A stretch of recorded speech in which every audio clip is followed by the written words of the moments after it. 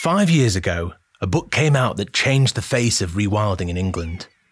Now, I have a pretty poor attention span at the best of times, but I remember churning through the pages front to back within days.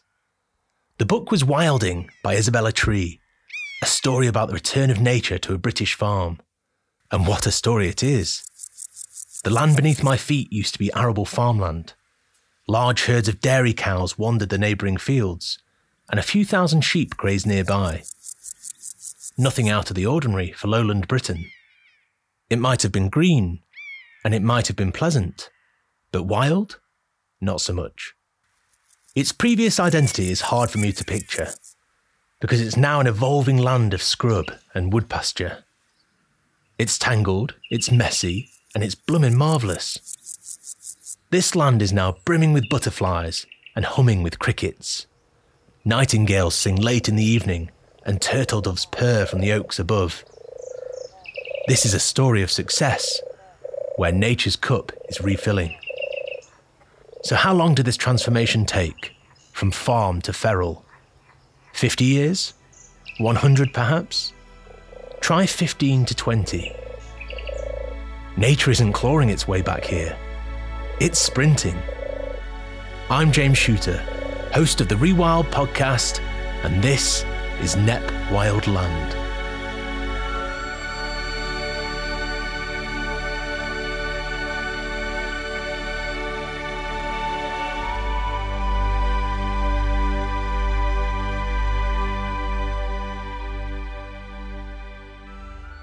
I've travelled down to Horsham in the south of England to meet Charlie Burrell, co-owner of Knepp with his wife Isabella Tree, and Penny Green, their resident ecologist. It's an exciting preamble coffee because after staking out their wetlands until midnight last night, Penny brings with her some positive news. Good morning. How are you? Nice to meet you. You might want to elaborate. All I had was Izzy saying, "Have you heard the news this morning?" And I tried phoning you and then I sent a photo. It's not the best photo, I'm afraid. But it's a photo nonetheless. I think it might be. We're not telling anyone because I've got to travel out to England first.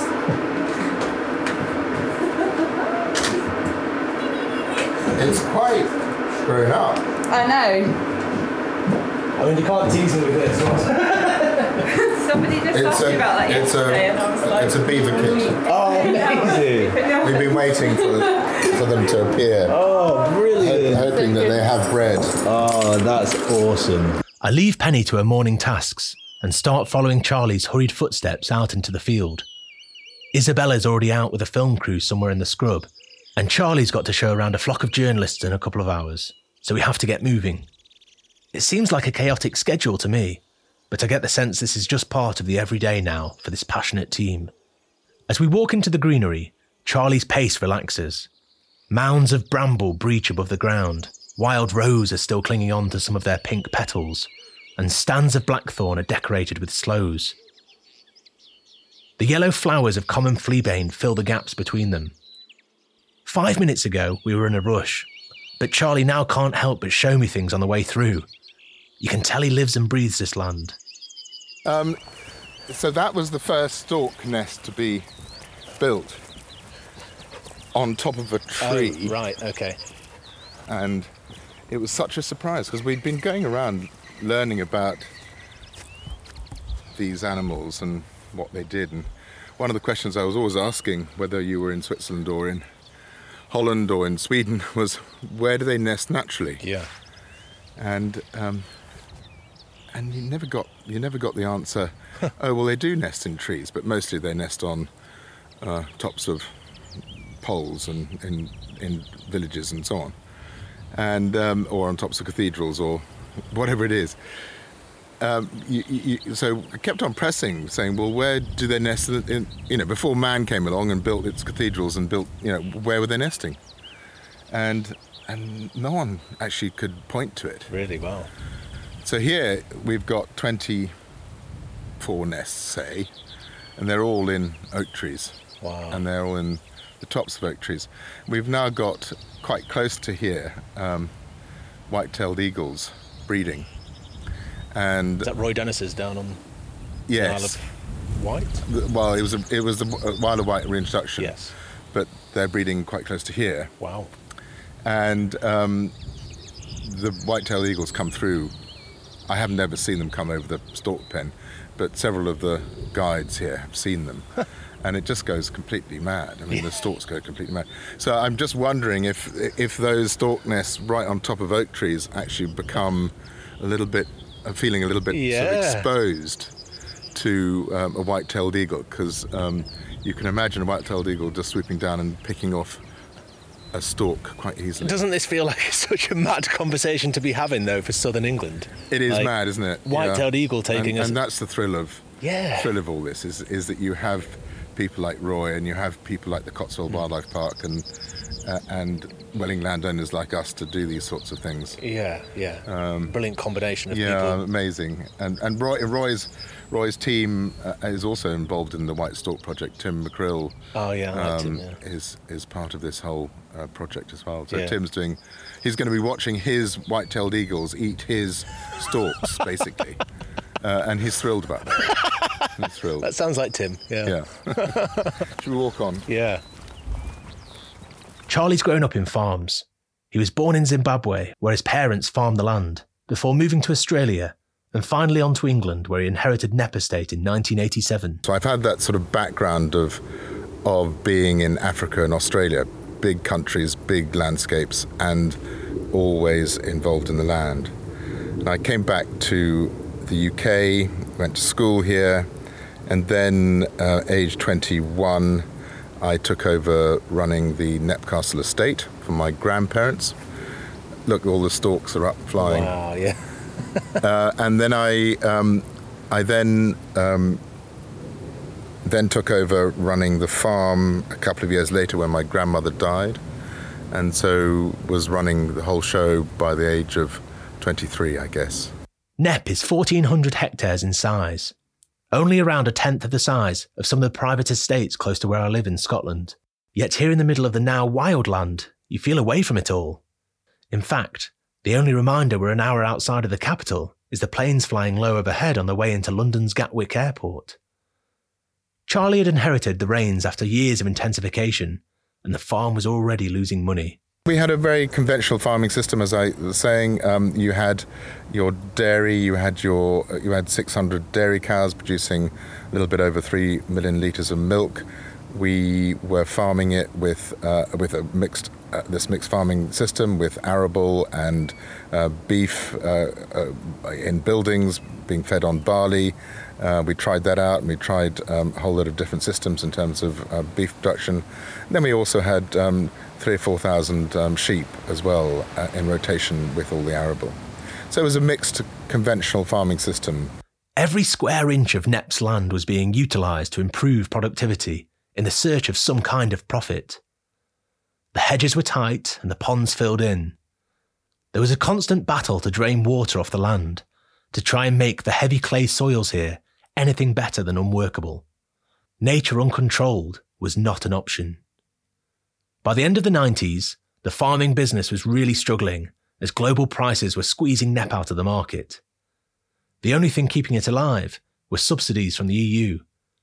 At the turn of the century, everyone was talking about these being disbanded, and without Knepp changing tact, it would have been a final and very big nail in the coffin. The big decision was that I didn't believe that we could make this profitable, so we decided that we would come out of farming altogether.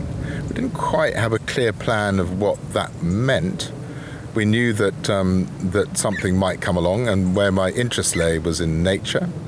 And at the same sort of time as that, in the end of the 90s, I was meeting through Ted Green and Jill Butler a whole lot of Europeans, and they were really fascinating people. And Franz Vieira was one of them, and Franz had just written and had his book translated in 2000, Grazing Ecology and Forest History. And that was, I thought, completely fascinating, and also what I understood ecology to function like. Having come from Australia and Africa's ecology, grazing ecology seemed to be, I couldn't understand why you wouldn't think like Franz. In a nutshell, Franz hypothesised that closed canopy woodland would not be the final point of succession for much of lowland Europe. as large herbivores would have maintained a more open landscape. He argues that light-demanding trees would not have been so well represented in the fossil record if closed canopy conditions were the main ecosystem. Aurochs and tarpan, the wild cattle and horses of Europe, boar, bison, elk and deer, they all would have added a huge amount of positive disturbance to a dynamic and ever-changing landscape. They browse, they scratch, they trample, they rootle, they wallow, they dung. Take them out of the equation, and the trees get a clean run towards expansive forests. An ecosystem less species-rich than mosaics of semi-open wood pasture and scrub. So how can one small corner of the English countryside mimic this theory? Here at Knepp, Charlie and his newly formed advisory board felt that the native vegetation needed a head start before animals were brought into the mix. So we didn't just stop farming bang. We came out of the worst arable fields first and then slowly came out over a 6-year period. And during that 6-year period, we're just allowing the stubble, the after harvest, the stubble, to be colonised by whatever was going to come in. What we were seeing was all these what I was seeing was a whole lot of successional plants. Obviously, you first of all start with just common ragwort and creeping thistle and spear thistle and all the things that farmers hate, and it was all very scary. And then it goes through that transition, and you can see all the little plants, the woody shrubby plants coming up. And we then let that happen for 9 years. So some of the fields were out of arable production for 9 years before we put a ring fence around and we actually put animals in here. So that was really important to have that rest period before the animals came, because that allowed those plants to start to build up the wherewithal to fight the browse that was coming, if you see what I mean. Mm-hmm. So these plants needed to build up starches, needed to build up the sugars to then produce the tannins, to produce the hardened thorns. The energy needed to protect themselves needed to come from a length of time. And I think, where we got to here, and this is now 20 years later, this is actually 20 years ago, this is 2004, this field we're standing in now, but, so you're talking 10, 15 years, you can have one of the, best sites for breeding birds in Britain. It's incredible. That's incredible. It really, there's nothing short of... So it. 10 years, 15 years, bang, you've got something absolutely extraordinary. Yeah, that is brilliant. With the aurochs and tarpan extinct, and boar difficult to reintroduce, the team at Knepp turned their attention to native, domesticated breeds. These would be hardy enough to live out their lives free of intervention and work as proxies to their wild counterparts. English Longhorns, an impressive-looking cattle breed with, you guessed it, long horns, take the place of the aurochs. Exmoor ponies, which seem like pretty wild animals from the off, take the place of tarpan. And Tamworth pigs take on the snuffling duties of wild boar, not extinct, but prohibited from being released. Alongside red, roe and fallow deer, they roam freely across the estate. They are the foot soldiers in the battle between tooth and thorn. In the UK, you've got real restrictions on what you can choose. You can't choose... I was talking to someone in Denmark who's doing the same thing, having read Izzy's book. He decided that he was going to do a rewilding project on their pretty stony, crappy ground, and they've been trying to farm it. Anyway, what his choices were for his introductions was wild boar, elk, bison, and het cattle. Yeah, okay. So he was able to think completely differently, and none of those things we could have here. We can't have the boar, it's part of the Dangerous Wild Animals Act. We can't have the het cattle, part of the Dangerous Wild Animals Act. We can't have the elk, part of the Dangerous Wild Animals Act. Can't have the bison, part of the Dangerous Wild Animals Act. So we've got very few choices here. So you have to use proxies of these grazing animals. I'll try to stay clear of going too far down the rabbit hole of Brexit. But since we parted ways with the European Union, the future subsidy system for farmers has been up in the air. The UK government had an opportunity to reimagine support for farmers, and they've been making some good noises about public money for public good. Subsidies would no longer be focused solely on production or the amount of land you own, but the environmental land management schemes, ELMS for short, were being set up to finance environmental restoration either alongside food production or in place of it. This would add value to some of the most unproductive farmland in England and Wales, and would pay people to boost nature. The trouble is, every farmer I've spoken to has said that details have been so scant and initial ambitions so watered down that nobody really knows where they stand. Do land managers gamble and start aiming their business plans towards an unfinished subsidy plan for environmental gain? Or double down on increasing food production, knowing that one way or another, government support can't be relied upon? Whichever way you look at it, the government budget doesn't touch the sides. Payouts for farming and the environment in England are set at £2.4 billion a year. It might sound a lot, but Charlie's not impressed. I was talking to someone in the MOD, and that was just a bad contract going wrong. I mean, it's tiny. The amount of money that we are spending on saving this country for nature and farming is just a drop in the ocean. I mean, it's just nothing. I mean, they should double, triple that. The lack of government backing for the large-scale restoration of nature in the UK is jarring against our supposed leadership on the fight against climate change. Leaders in words, perhaps, but not in action. If you'd like to hear about a nation that's been truly ambitious on this platform, look to Costa Rica for some inspiration. In the late 1990s, they started paying landowners to preserve and restore the environment, using taxes from fossil fuels. Propped up by a healthy nature-based tourism model, they've managed to make social progress whilst restoring their rich natural assets. Successful rewilding by a national government. Take note, politicians of the world. Now, Knepp isn't Costa Rica, but they have, without doubt, been pioneers for environmental progress in England. They were brave enough to take a leap of faith, and results across the board have been phenomenal for nature. They've shown what's possible on our own doorstep, and the brilliant thing is, they've inspired other landowners to copy the model.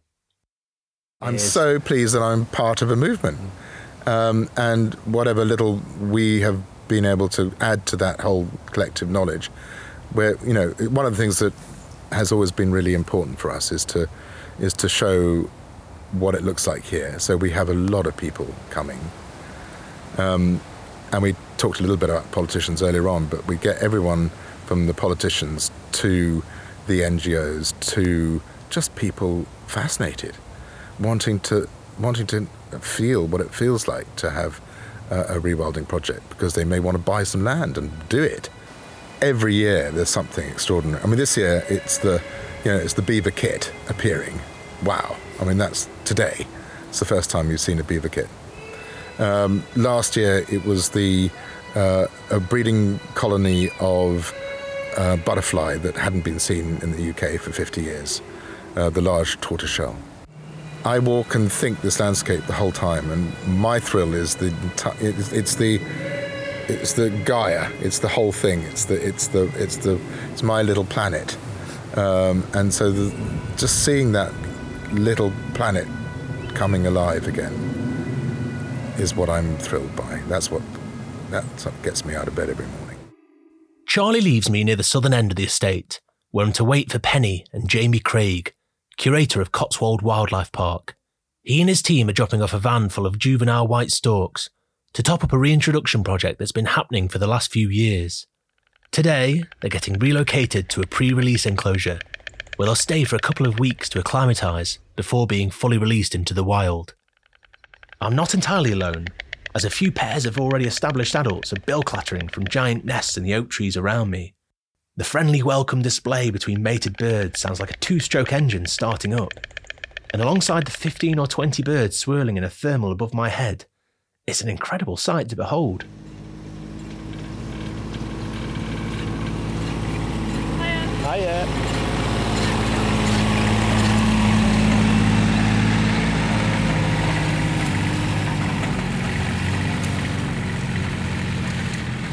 That's it, you're good. You're clear. Right, that's one through. Who's the tricky Dramatic. Stop. Nice one. Great. Come on in. Is that okay? Yeah, come on in. We're going to great. shut the gate. Thank you.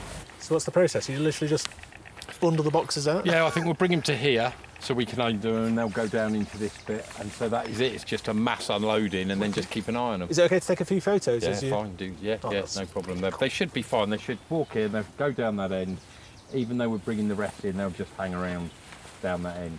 Yeah, you might want. Have you got any cable ties? I've got some cable ties. Might be over worth there. just doing a couple. I'll grab just to some. hold We always that have up. cable ties. They're the Yeah. most useful thing. That's another good Gaffer tool tape, of the trade. cable ties. You can't go wrong Within with. another couple of years, this will be mainly cable ties.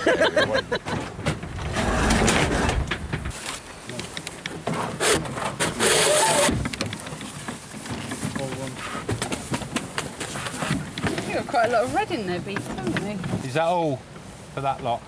The next batch. So yeah, they should just sit quietly at that end if we're up here and just spread their wings a little bit. Yeah, they're easy to breed in captivity. These Not necessarily. You need a dynamic right, you know. So you need a good keepers who follow a routine. Because the trick is, you don't want them to be tame. You just need them habituated so they ignore you. You're not part of the. So a lot of places do struggle, and if you put them off, because they're a long-lived bird, they can go years just stop can breeding. really affect them down the line. But if you've got good pairs that are producing eggs, it does spur on the next one and the next one and the next one, and then what should happen is those birds too young to produce may still lay eggs and go through all the motions of nest building and everything because they're copying. Because actually they're really a colony bird. Yeah. Like most of the pictures you'll see is of one up a telegraph pole. Yeah. That's just because in their countries of origin, a lot of the breeding sites are so far spread. We've watched it. If you leave them to it, what they want to do, they will see a dominant pair or the earliest breeder, and they'll all want to breed near to them. Right. So we put platforms up, but actually one built a nest on the ground by the pond, and the others are literally we'd call it a stab distance away. They don't want to be so close they keep pecking each other. Yeah. And we also, what is interesting is they'll all pinch each other's nests. So if one is we've got one that built a lovely nest, but the others just pull it apart because they leave it, because they're not experienced. They'll be building a nice nest, then both going to get nest material. And while they're gone, the cunning older birds will just walk over. I love that. Because it's weird, they don't just pick any stick. Yeah. You think it's just throw a bundle of sticks, but they'll really pick the bit they want, and they'll fight over a stick because they know it's the right one. Yeah. And if you look at the nest, they're pretty impressive. They can look scruffy, but if you get ours will last all winter through all weather. They'll weather down a bit, but the basic structure is pretty solid. As I'm sat just to the side of the transport boxes, taking a few photos as the stalks come out, I quickly realise I'm within stab distance myself, and decide now's a good time to leave the experienced team to it. I wander off to find a quieter spot with Penny amongst the scrub. So the main part of Knepp, as you've probably seen on your walk through here, is the scrubland, and this amazing dynamic matrix of scrub with blackthorn and hawthorn, bramble, wild rose, and we've got the fleabanes in flower at the moment, this lovely little sort of yellow daisy-like flower, and there's lots of open areas, there's open pastures, but then hedges that are growing out, lovely old veteran trees. We've got water lags, these little floodplain meadows running through the site as well, which provide an aquatic element to the site. There's aquatic plants and water shrews and harvest mice and dragonflies thriving in those areas. So it's that really dynamic. The fact there's loads of edge, I think, is the key thing, where we transition from scrub to open areas, and then back to scrub again and back into hedges and so on. So it's really diverse and providing opportunities for all sorts of wildlife. But what we now need is connectivity, thinking about how species move between sites. And places like Knepp, you know, where we're on marginal land that was no good for farming, these can provide the kind of opportunities. See a stalk. Stalk, oh my God, just right Reflected above in your us. sunglasses. Wow. Right above us. And so we're, you know, helping to, you know, think about how you can have nature recovery in large areas with minimum intervention. So if scrub is so good, why don't we see more of it across the English countryside? Well, it's a transitional habitat, and an untidy one at that. It's normally transitioning out of something we want to keep, like a grassland or heathland, or transitioning into something we want to get faster, like a woodland. The messy bit in the middle, we've kind of done without. We like shoehorning habitats into neat little boxes here in the UK. Allowing scrub to take hold goes against the grain of traditional conservation, where you want to keep a habitat in the status quo. It's been cut back, burned, overgrazed and dug up. It never really gets a chance to play out. Knepp is giving it that chance, at scale, and the results speak for themselves. I think the bird diversity here and the number of nesting birds that we have is quite remarkable, just because we have so much scrubland opportunities for nesting birds, but also the food source, so insects and seeds and fruit and those kind of things. All the little caterpillars in the spring as well. So there's loads of resources here for birds. One incredible surprise of the Rewilding Initiative has been the rapid success of a stunning little butterfly, which has now been immortalised in Knepp's logo, the Purple Emperor.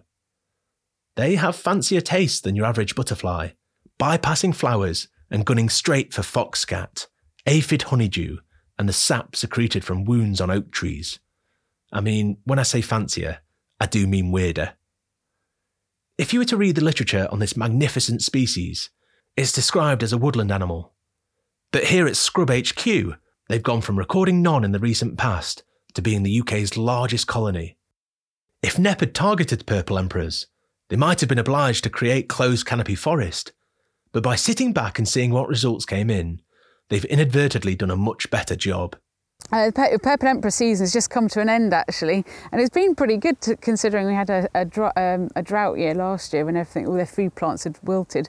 But here we've got the lovely old oak trees where the males will be displaying over and sort of clearing their sort of air space, so they'll be seeing off other Purple Emperors, they'll be seeing off birds, wing clapping swallows. I've seen them chasing house martins and woodpeckers before. Really? Wow. They're pretty vicious. Don't get on the wrong end of the Purple Emperor. Definitely don't. I think it's the fact we've got those big old oak trees for the male territories right next to the willow scrub, and the willow is where the female will be laying her eggs, and the larvae will be hatching out of those eggs and then feeding on the young growth of the willows, and then overwintering on those willows, and then feeding up again in the spring, and then pupating and coming out sort of June, July time. But I think the biggest total we've had of a daily count was a few years ago now, I think it was 2018, was 388 Purple Emperors seen in a day, so individuals. Cool. It was just amazing. I mean, it's very distracting as well when you're trying to do other work. Oh, more Purple Emperors. Another species enjoying the return of scrub is a bit of a plain Jane to look at. But when it sings, its beauty is truly revealed. The nightingale. It erupts into song at night time, when all the other birds have finished for the day. A star performer, a solo act. It nests in tangled scrub close to the ground, so isn't particularly interested in tight-cut hedges where the legs are bare. It's rapidly declining in southern England, but Knepp is bucking that trend too. We're not putting any pesticides down anymore. Obviously, previously as an intensively farmed landscape, this would have had lots of pesticides and fertilisers and so on put on it. So now we've got loads of insects, so they'll be feeding themselves and their insects as they're young on those insects. So hopefully getting off lots of successful broods on that abundance.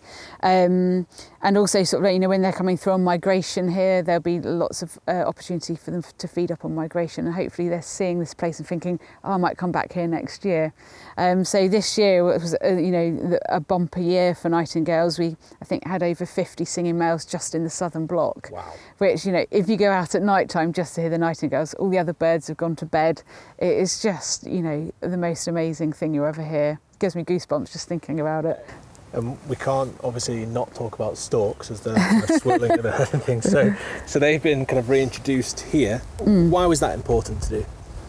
The storks, they're not like a beaver per se, where they're an ecosystem engineer. They're not, creating loads of habitat for other species. But what they are doing is getting us thinking, us humans thinking about what, having big nature back in our skies again, and how important that is to us, and for us to be able to engage with landscape connectivity. So getting us thinking about how we can look at nature recovery over large areas and not just in small silos. So they're an amazing ambassador, especially through COVID, when people were here on their daily activity, didn't need to know anything about wildlife to be able to look up and go, oh my God, that's amazing and that's inspiring. After seeing these birds circling around in the air and looking down from their oak-top penthouse suites, I can certainly confirm that they elicit a sense of excitement. We need to get people fired up about nature. We're competing with people's attention spans for Instagram, Netflix, the pub, the footy, Love Island. Incorporating a few wow factor species that can easily be seen has the potential to hook people in. Once they're through the door, What else might they discover? It's been an amazing partnership project with Roy Dennis Foundation and Cotswold Wildlife Park you just met, another estate over in East Sussex, and Warsaw Zoo over in Poland. And so it's been quite a long process. It started in 2016 with importing rehabilitated birds in from there. And then year on year we've got bolstering numbers coming through from Cotswold Wildlife Park, where they're breeding young and bringing them down here just before they fledge, and then they'll be released 10 days after they arrive here, and then they can fly and they'll be here for a little while, and then we're hoping they'll migrate, and with them we hope will migrate the young that have fledged from here as well. So this year we had 11 successful nests, mostly up in the oak trees all around us here. Where they've made their own nests, and they've successfully reared 26 chicks between them, which is amazing. You've got to hand it to Knepp. They really are ambitious. They're not satisfied with just a little bit more nature. They're greedy for more, and so they should be. They've received beavers brought down from Scotland, which were released into a 240-hectare semi-enclosed pen. A pen because the English government is dragging their heels on allowing full-blown reintroductions, and semi-enclosed because Knepp wanted to trial less infrastructure, in the hope that they wouldn't escape if their new home was big enough. Well, they escaped. So then we had to reapply to Natural England because we realised the semi-enclosed pen wasn't going to work, and that they would travel much larger distances to get out if they wanted to. So on the back of that, we have now got a 2-hectare pen around one of the little water lags, so the little streams that run through.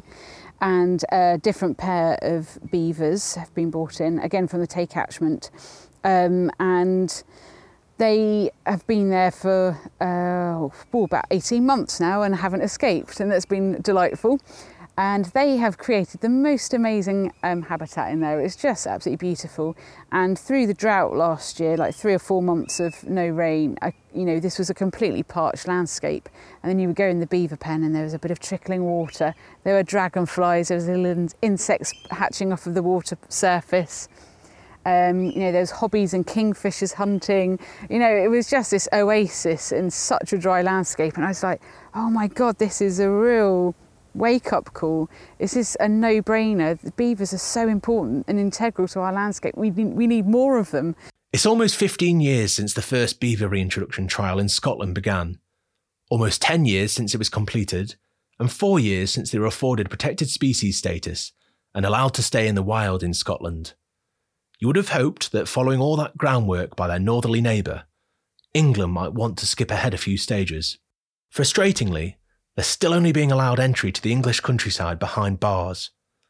The government are moving so slowly on this, they're almost going backwards. I saw a tweet the other week that Sheffield City Council have been awarded almost £100,000 to gain a greater understanding of the benefits they have on our landscapes. But we know what beavers do. The conversation has to be much further along than this by now. They do the same as beavers in Scotland and the same as beavers in Bavaria. In a climate and biodiversity emergency, we need more walk and less talk, especially when beavers bring so many benefits. But Knepp aren't stalling. They're always looking forward and hoping to add more pieces back to the jigsaw of life. So we've got a couple of irons in fires at the moment, and not only do they get us thinking about connectivity, but also more scrubland, which is what we were talking about earlier on. How do we get people loving scrub? So those two species are redback shrike and the black-veined white butterfly. And they both, it require scrub as part of their life cycle, part of the nesting or for their caterpillars or for their egg laying. The charitable arm of Knepp is involved in a partnership organisation called the Weld to Waves Initiative, with big plans on working towards a 160-kilometre corridor along the south coast. It has established forests, a couple of major river restoration projects, and is promoting the benefits of scrub and landscape recovery at scale. This has got everyone involved thinking big, and both the black-veined white and the redback shrike are highly mobile species, meaning connectivity is key. Shrikes are a fascinating group of birds. They generally like to nest in dense, thorny bushes, so there's that to consider. But they also like to cache their food by impaling their prey on spikes. They favour large invertebrates over 12 millimetres long, but will also go for small birds, rodents and reptiles too. So if you're walking the wilds of Knepp in a few years' time and come across a miniature horror scene with lots of dead things on thorns, fear not, this isn't the work of the devil. Redback shrikes are finally back, and you've walked into their spiky larder. And also for the butterflies, they need lots of nectar sources, as well as the hawthorn and blackthorn. They need lots of nectar sources, and apparently they have a particular taste for pink and purple flowers. So again, it's just getting more, nectar-rich habitats into our landscape as well, which is obviously going to be good for butterflies, good for other insects as well. So although those are the flagship species for this kind of Scrubland Superheroes project, it's going to benefit a whole load of other species like the cuckoo, the turtle dove and the nightingale, who require the same kind of habitat. When Wilding came out, did you see that make a big difference, to people's kind of wanting to know about Knepp, and then equally people wanting to visit Knepp? How did that change things? It's been quite an amazing time, really. When I first started here, rewilding, so I started in 2015, rewilding, people were talking about it, but really only people that were, sort of had that kind of intrinsic interest in it. And I would be out doing surveys, and I just couldn't believe, we got so many miles of footpaths and bridleways here. I just couldn't understand why I was the only person here. And I was out, doing some transects or whatever, and I just couldn't understand, where was everyone? And obviously Izzy's book came out in 2018, and all of a sudden we're like thinking, oh my word, there's been this huge wave of interest. People are talking about rewilding, normal people are talking about rewilding, and it's a thing. And just to see this huge increase of interest and enthusiasm for it, but also the increase in numbers of people visiting, coming to see it for themselves, has just been the most amazing thing for us, really. Ecotourism is often touted as one of the prime benefits of rewilding. Get nature back, and people will pay to come and see it. Now, I agree with this, but to be honest, I normally follow that up with a small dose of reality and say, but remember, it's not a silver bullet. Well, Knepp have developed an enterprise of safaris, courses, glamping and a shop with £1 million turnover a year and a 20% profit margin. Whichever way you look at it, it's a fine turnaround from the days of spiralling farm debt just a few short decades ago. And I think it's really important for people to come and see it themselves, because we are, we're right in the southeast of England. We're in the middle of a very busy county, and we're in this amazing kind of wildland that you can feel like you're in the middle of nowhere, and yet we are quite near to some main roads and not far, an hour out of London. So I think it's important that people can see that we can make these changes in busy areas, it can be done, and also that the turnaround can be quite quick. We've seen nature flood back in a relatively short amount of time. We can make a difference, and it's not all doom and gloom. The power is still in our hands to make a difference. Okay, we are going to lose species, and we have lost some really rare species that need very specific habitats. They're not necessarily going to come back here, but what we are seeing come back are some rare and protected species, but also just the general abundance of life that we're missing in the rest of our landscape. Our wider countryside species we're seeing, in good numbers here. These are all seeing declines elsewhere, and actually all they need is a bit of messy scrub. I mean, you're sitting here, it's not rocket science, is it? It's just some brown and some blackthorn and some hawthorn. We've got livestock, so there's dung, there's disturbance, there's different habitat structure. It's not difficult to recreate this. On the back of pioneers like Knepp, there's been real momentum building for rewilding in England. We may be coming to the party slightly late, but the results are exciting and are inspiring a new way to look at the land. Ambition is rife amongst landowners, NGOs and farmers too, but they need clear support from the government to transition into something truly special. Ambiguity does nobody any favours. Rewilding our land and seas brings huge benefits to our society. Ecosystem services, or natural capital, are the buzzwords that get thrown around. Healthier soils, filtered water, carbon sequestration, flood mitigation, drought alleviation, pollination, they're all vital to human survival.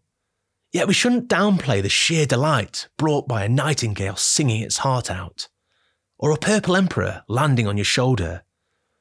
I mean, this may not be for everyone, Penny did tell me they once had a complaint from a campsite guest that the birds were too loud and the moon was too bright. Still, for many, these kind of experiences can inspire something primal inside us and build a desire for more. Who would have thought just a few short years ago there'd be white-tailed eagles and storks battling it out in the skies above? If England, as a country, can learn to love the untidy, embrace the thorn, and allow nature free rein, there's no reason we can't have a natural environment as rich as elsewhere in Europe. Knepp is the proof of that. And all happening just 65 kilometres, as the stork flies, from the skyscrapers of central London. Now that's exciting. For me, the most inspiring element of all of this is the speed of success. It can be pretty daunting, knowing we're in a race against biodiversity loss and climate chaos. But if we can just get an army of Knepps all sprinting in the opposite direction, we actually have a chance at beating this. Time to scrub up.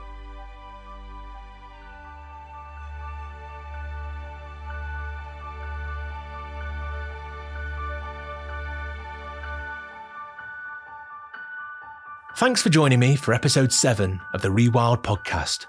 It was great to hear from Charlie and Penny and to finally see this awe-inspiring estate for myself. The team here are so passionate about getting the word out and people in, so I urge you to visit if you can. Join a safari or book a weekend of camping. Just be warned about those bright moons and loud birds. If you can't make it down here, Penny hosts an excellent podcast called the Knepp Wildland podcast, where you can get to grips with all the detail and research going on here. Thanks as ever to Andrew O'Donnell of Beluga Lagoon for the beautiful music, and to Gemma Shooter for the fantastic artwork. Knepp Wildland is a member of the European Rewilding Network, a collection of groundbreaking initiatives across the continent, brought together by Rewilding Europe as part of a broader rewilding movement. This is an organisation making rewilding happen through positive action on the ground. Do join us next month, as we'll hopefully be back on the road and continuing our journey across the continent. Catch you next time.